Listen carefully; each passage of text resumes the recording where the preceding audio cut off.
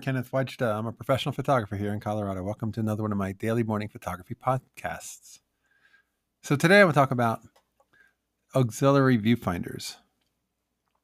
I have a few different auxiliary viewfinders for my Leicas because I wear glasses and it's hard to see the viewfinder, even though they're known for great viewfinders. That's really true if you're a person who has good vision or wears contacts, but with glasses, not so much. But they sell, and you can find them online pretty inexpensively, at least in Leica terms. You can find viewfinders, and I have a Leica 3F that's a old, before the M series Leicas. It's called a Barnack Leica because Barnack made it and designed it, Oscar Barnack. And that camera really doesn't have the brightest and the biggest viewfinder.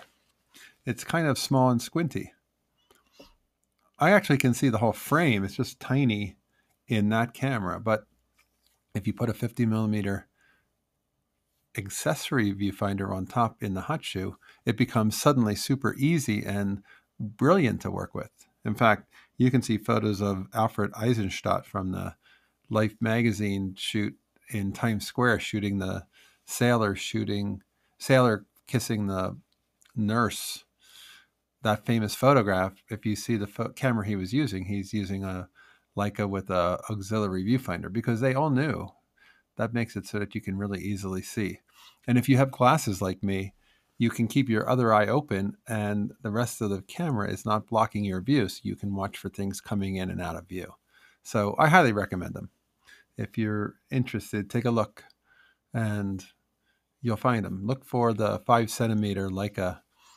It might be called the SBOOI. They had weird letter codes on their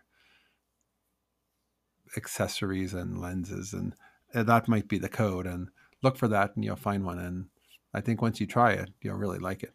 I know I do. All right. That's today's photography talk. If you're enjoying these, hit the subscribe button. I'll be back tomorrow and we'll talk photography. As always, here's to good light.